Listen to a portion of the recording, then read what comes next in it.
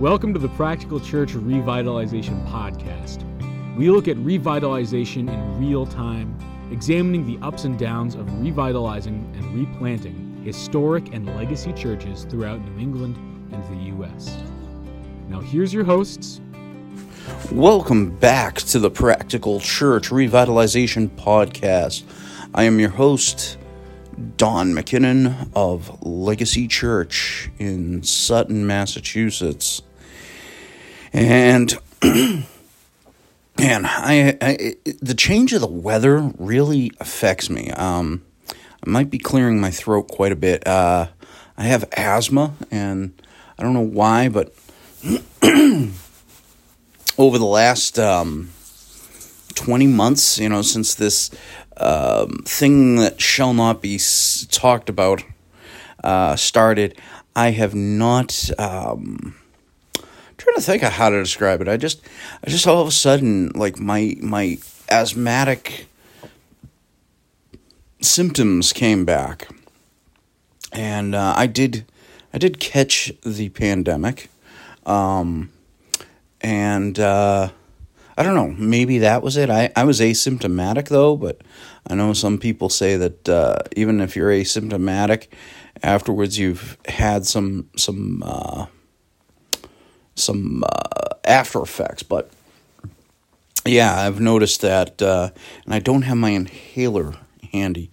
So it's funny, if I take my inhaler, my voice goes back to normal.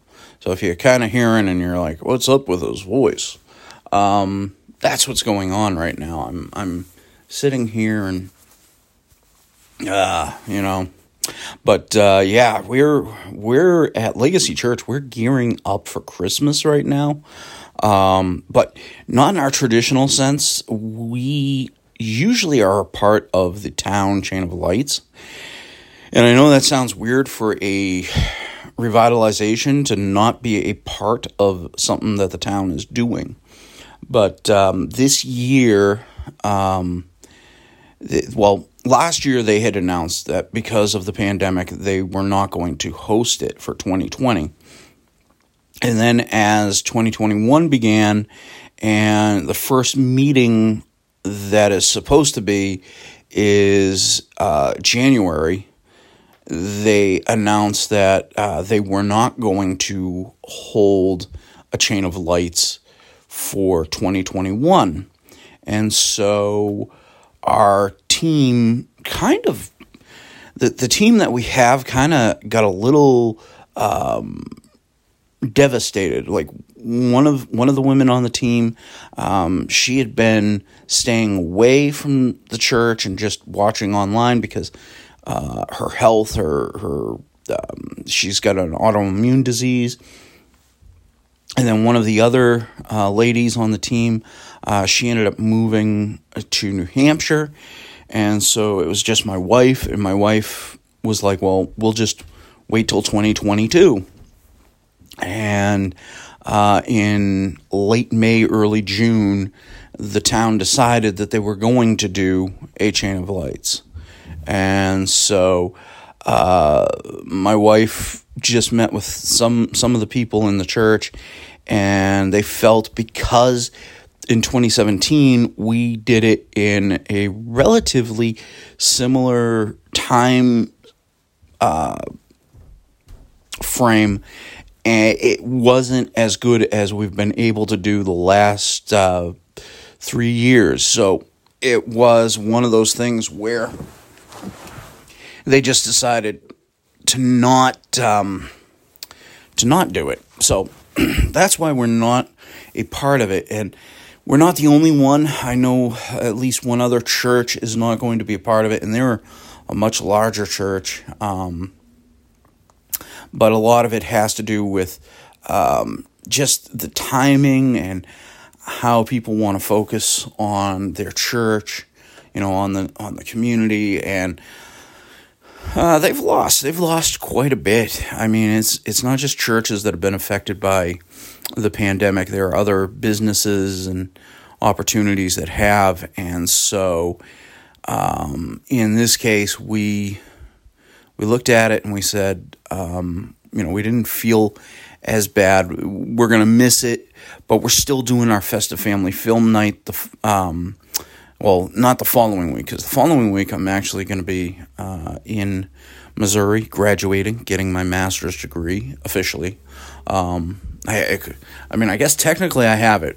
If you go on the website, it says conferred, so I am a master. But the way it is, I am going for the graduation the following week, which would be traditionally our Festive Family Film Night. So we're going to host it the following weekend and see how that goes. So we've got Festive Family Film Night. Our youth group is putting that together, and so it's going to be something for the town. And we've actually begun doing a really major change in how we do that. But that will be another podcast. So. Plus, also, I'm not in the office right now. I did get a new chair. I will say that. I did get a new chair. It does not squeak. I love it. But I am changing stuff. I have a new desk in there, so there is a lot of things changing in there. And, over the next few weeks, I will be in there with Natalie, and we will do a podcast, and you will be able to hear how good it is. Anyway, so going to the reason of this podcast, the theme of this particular episode, we are going to be talking about prayer in revitalization. We might have touched upon this before, but I want to say that prayer is something that's important. Prayer is something that my church has loved to do. We began a night of prayer, which happens to be Thursday nights. We're going to be moving it to Wednesdays come January, because we have had some people that have not been able to attend the Thursday night prayer group for work reasons or for other things that are going on in their life. Plus, also, we're actually going to be adding a Thursday night service. I know that sounds weird because some people will do a Wednesday night service, but we're adding a Thursday night service to get people to come out to the church and worship with us. And, we live in a sports-minded town, and so after much prayer, talking about prayer in this episode, we here at the church just felt that Thursday nights we should begin a midweek service and see what happens with that. So that's what we're going to do, and we'll see where God takes it from there.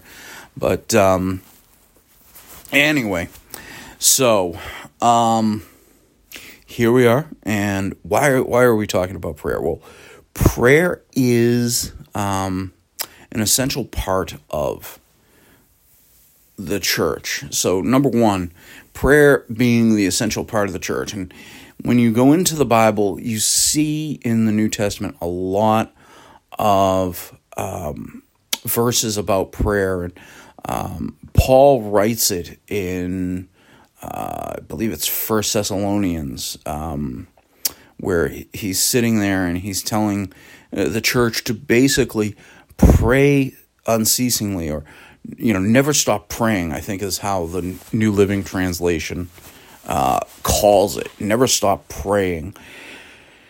And I think a lot of people, especially in a revitalization, if they've lost heart, if they have been out of touch reading their Bible and knowing the gospel and just what the church is all about, they do not understand that is what is supposed to be a huge part of the church.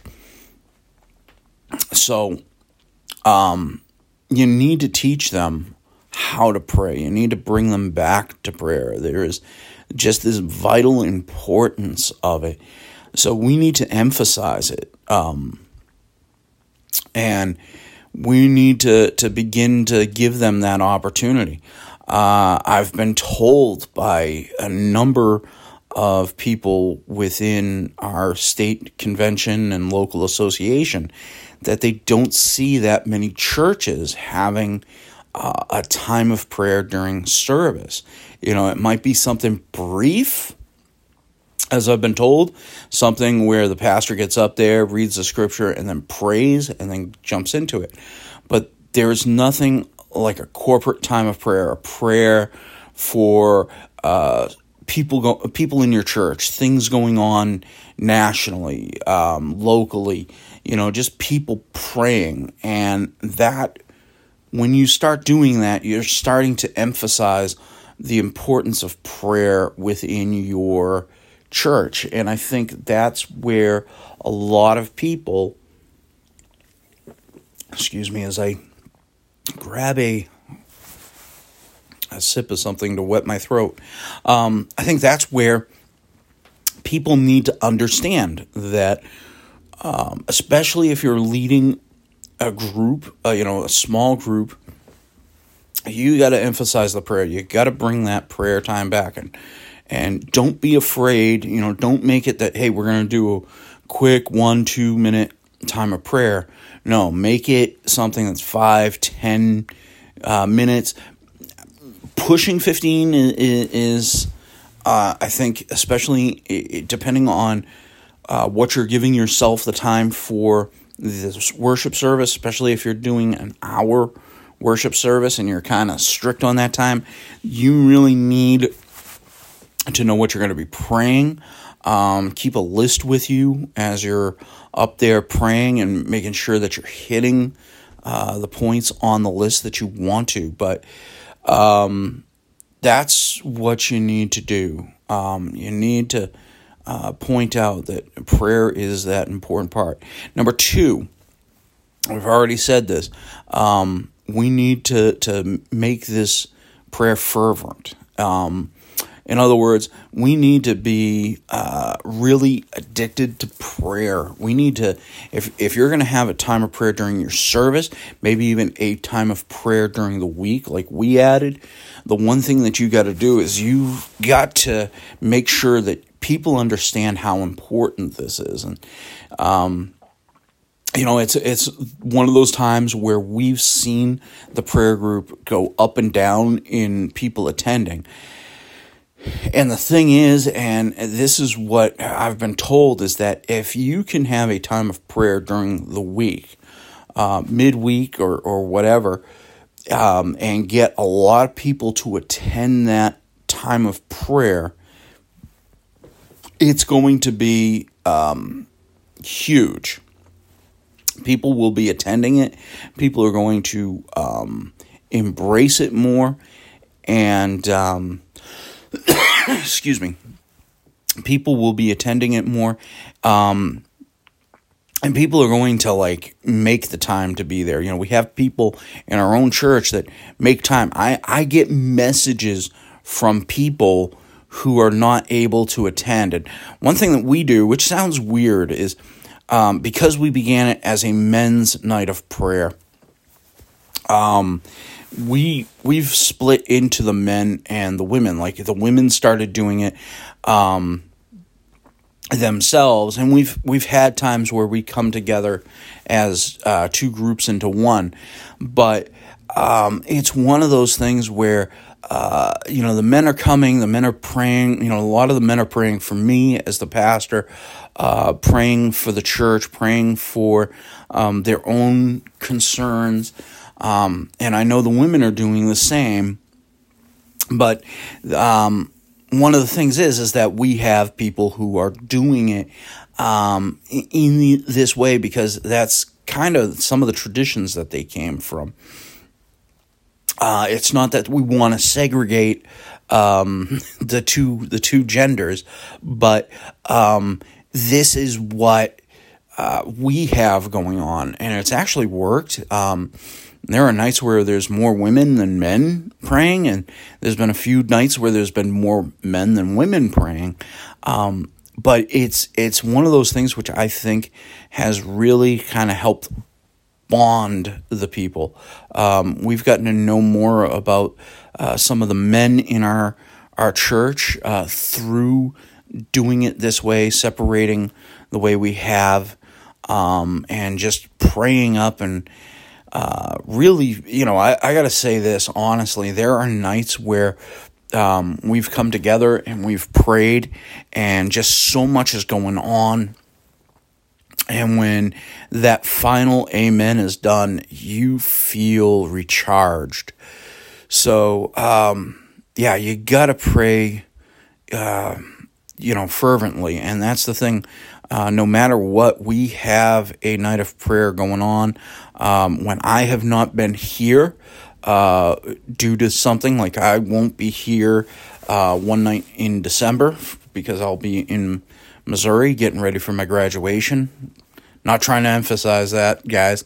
But that's the one thing is I know that we have a guy here who's already said, Pastor, I'm gonna meet with the men that night. I'm gonna be here. I'm gonna meet with the men that night, and we're gonna pray. So we're gonna have that night of prayer going on, and Natalie's got a woman who's gonna be meeting with the women to lead the night of prayer, and she's had that before. And that is a good thing. When you already have a leader, and here's the other thing, if you're trying to build up leaders within your church, it's the perfect night to begin it because, all they got to do is just kind of write up a few things that's on their mind to pray for and just go from there. So perfect, fervent prayer. The last point is this. Is prayer is laying down at the feet of our King. All our concerns, which he wants. The Bible tells us to lay everything to the Lord. And that is the thing that we've kind of lost. We're in a world where things are so... everything is self-sufficient. We're sitting there and people are asking, what can they do? I see it with some churches where they're more concerned about what things can they do, what do they have the money for, what's within their range right now. A lot less, what does God want us to do? Or probably more in line with, what are we to do? And so in this case, you're really bringing that to the Lord. We've been praying for a number of things. And here's the thing, we're to pray constantly. At the same time, Jesus gives us the parable of the persistent widow going to the judge until the judge finally relents and gives her what she's asking for. And that's one key thing we've had within our prayer time right now is we have had people praying. I know one guy, he's been out of work for 2 years. He's an older gentleman. He knows that ageism might be a factor, but he has just been praying for the last 2 years for God to give him a job. He's an accountant, and he has been searching high and low for a job within the financial field in that. And he's gone on a number of interviews and hasn't ended up with a job yet. And so that's been the big thing that he's been praying for. And while he's wanted to lose heart, he's reminded of the persistent widow and that he needs to continue to pray. We have another person who's been praying for the salvation of a neighbor who's like a son to him. And he's slowly starting to see the prayers breaking through as he's been coming now over the last several weeks, asking questions and really sincerely seeking the Lord. And that's what's begun to happen. But the thing is that we've got to remember that God isn't going to always answer right away. And so one thing as a church we've been praying for is a youth leader. We have a group of teens here at our church, and we know that those teens would be better served weekly than once a month, which is about all the bandwidth I have right now to do. With everything going on at the church, but we have a need and a desire to see somebody, preferably a married couple, that would be able to come here and pour into our youth group, and that's been one of our prayers for almost a year and a half now. And I know that we have prayers for someone to take over the children's ministry from my wife, because my wife's heart is for women's ministry. But these are what we do. We take those things and we lay them at the feet of God, because that's what we're told to do, and that's what we should be doing as a church. We've seen it. We had, when I first got here, we had the furnace in the sanctuary go on Christmas Eve. And I said, we'll pray that God will provide the money, because we didn't have the money at the time to replace it. And within 2 months, God had placed it on the heart of another church or an individual. I don't know who, but it was an anonymous donation where they gave the money for us to buy a brand new furnace for that. And so when you have the testimony of a prayer like that being answered, you're going to keep going on with your prayer. And so that's our prayer right now. We know that God's going to answer it.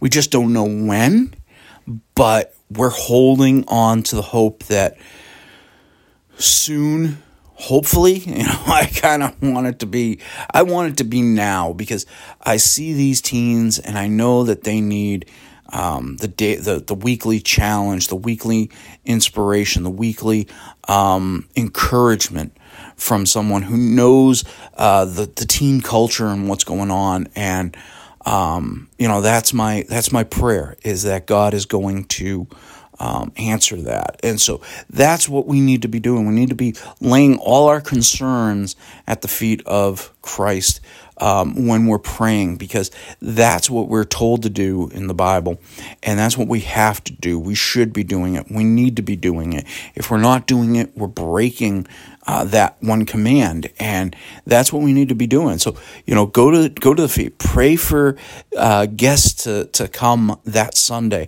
Pray for the guests to stay. Pray for sticky guests. I know that's probably a term nobody likes. I don't know, but that's what you need to do. You need to be praying that there's going to be people who come, who see what's going on, like it, and realize that they can be a part of helping this church revitalize. So that is it for this week's episode. I hope you enjoyed it. If you did, give us a like, subscribe, share on social media. Let people know that you are listening to the Practical Church Revitalization Podcast. Give us a review on iTunes and Spotify and wherever you're listening. That helps us get the message out. But I'm going to say that, in the coming weeks, we're going to have some interviews going on and some other great topics that we're going to discuss. We've got some changes going on even with our podcast right now, which I will explain when the time comes. But in the meantime, I hope that you're doing well. Remember, Pastor, the grass is not always greener on the other side. You will find that pastor that you're getting those jealousy, sin feelings of is got a lot on his plate too. So for the staff here at the Practical Church Revitalization Podcast, I'm going to say we love you, God bless, and we'll see and talk to you soon.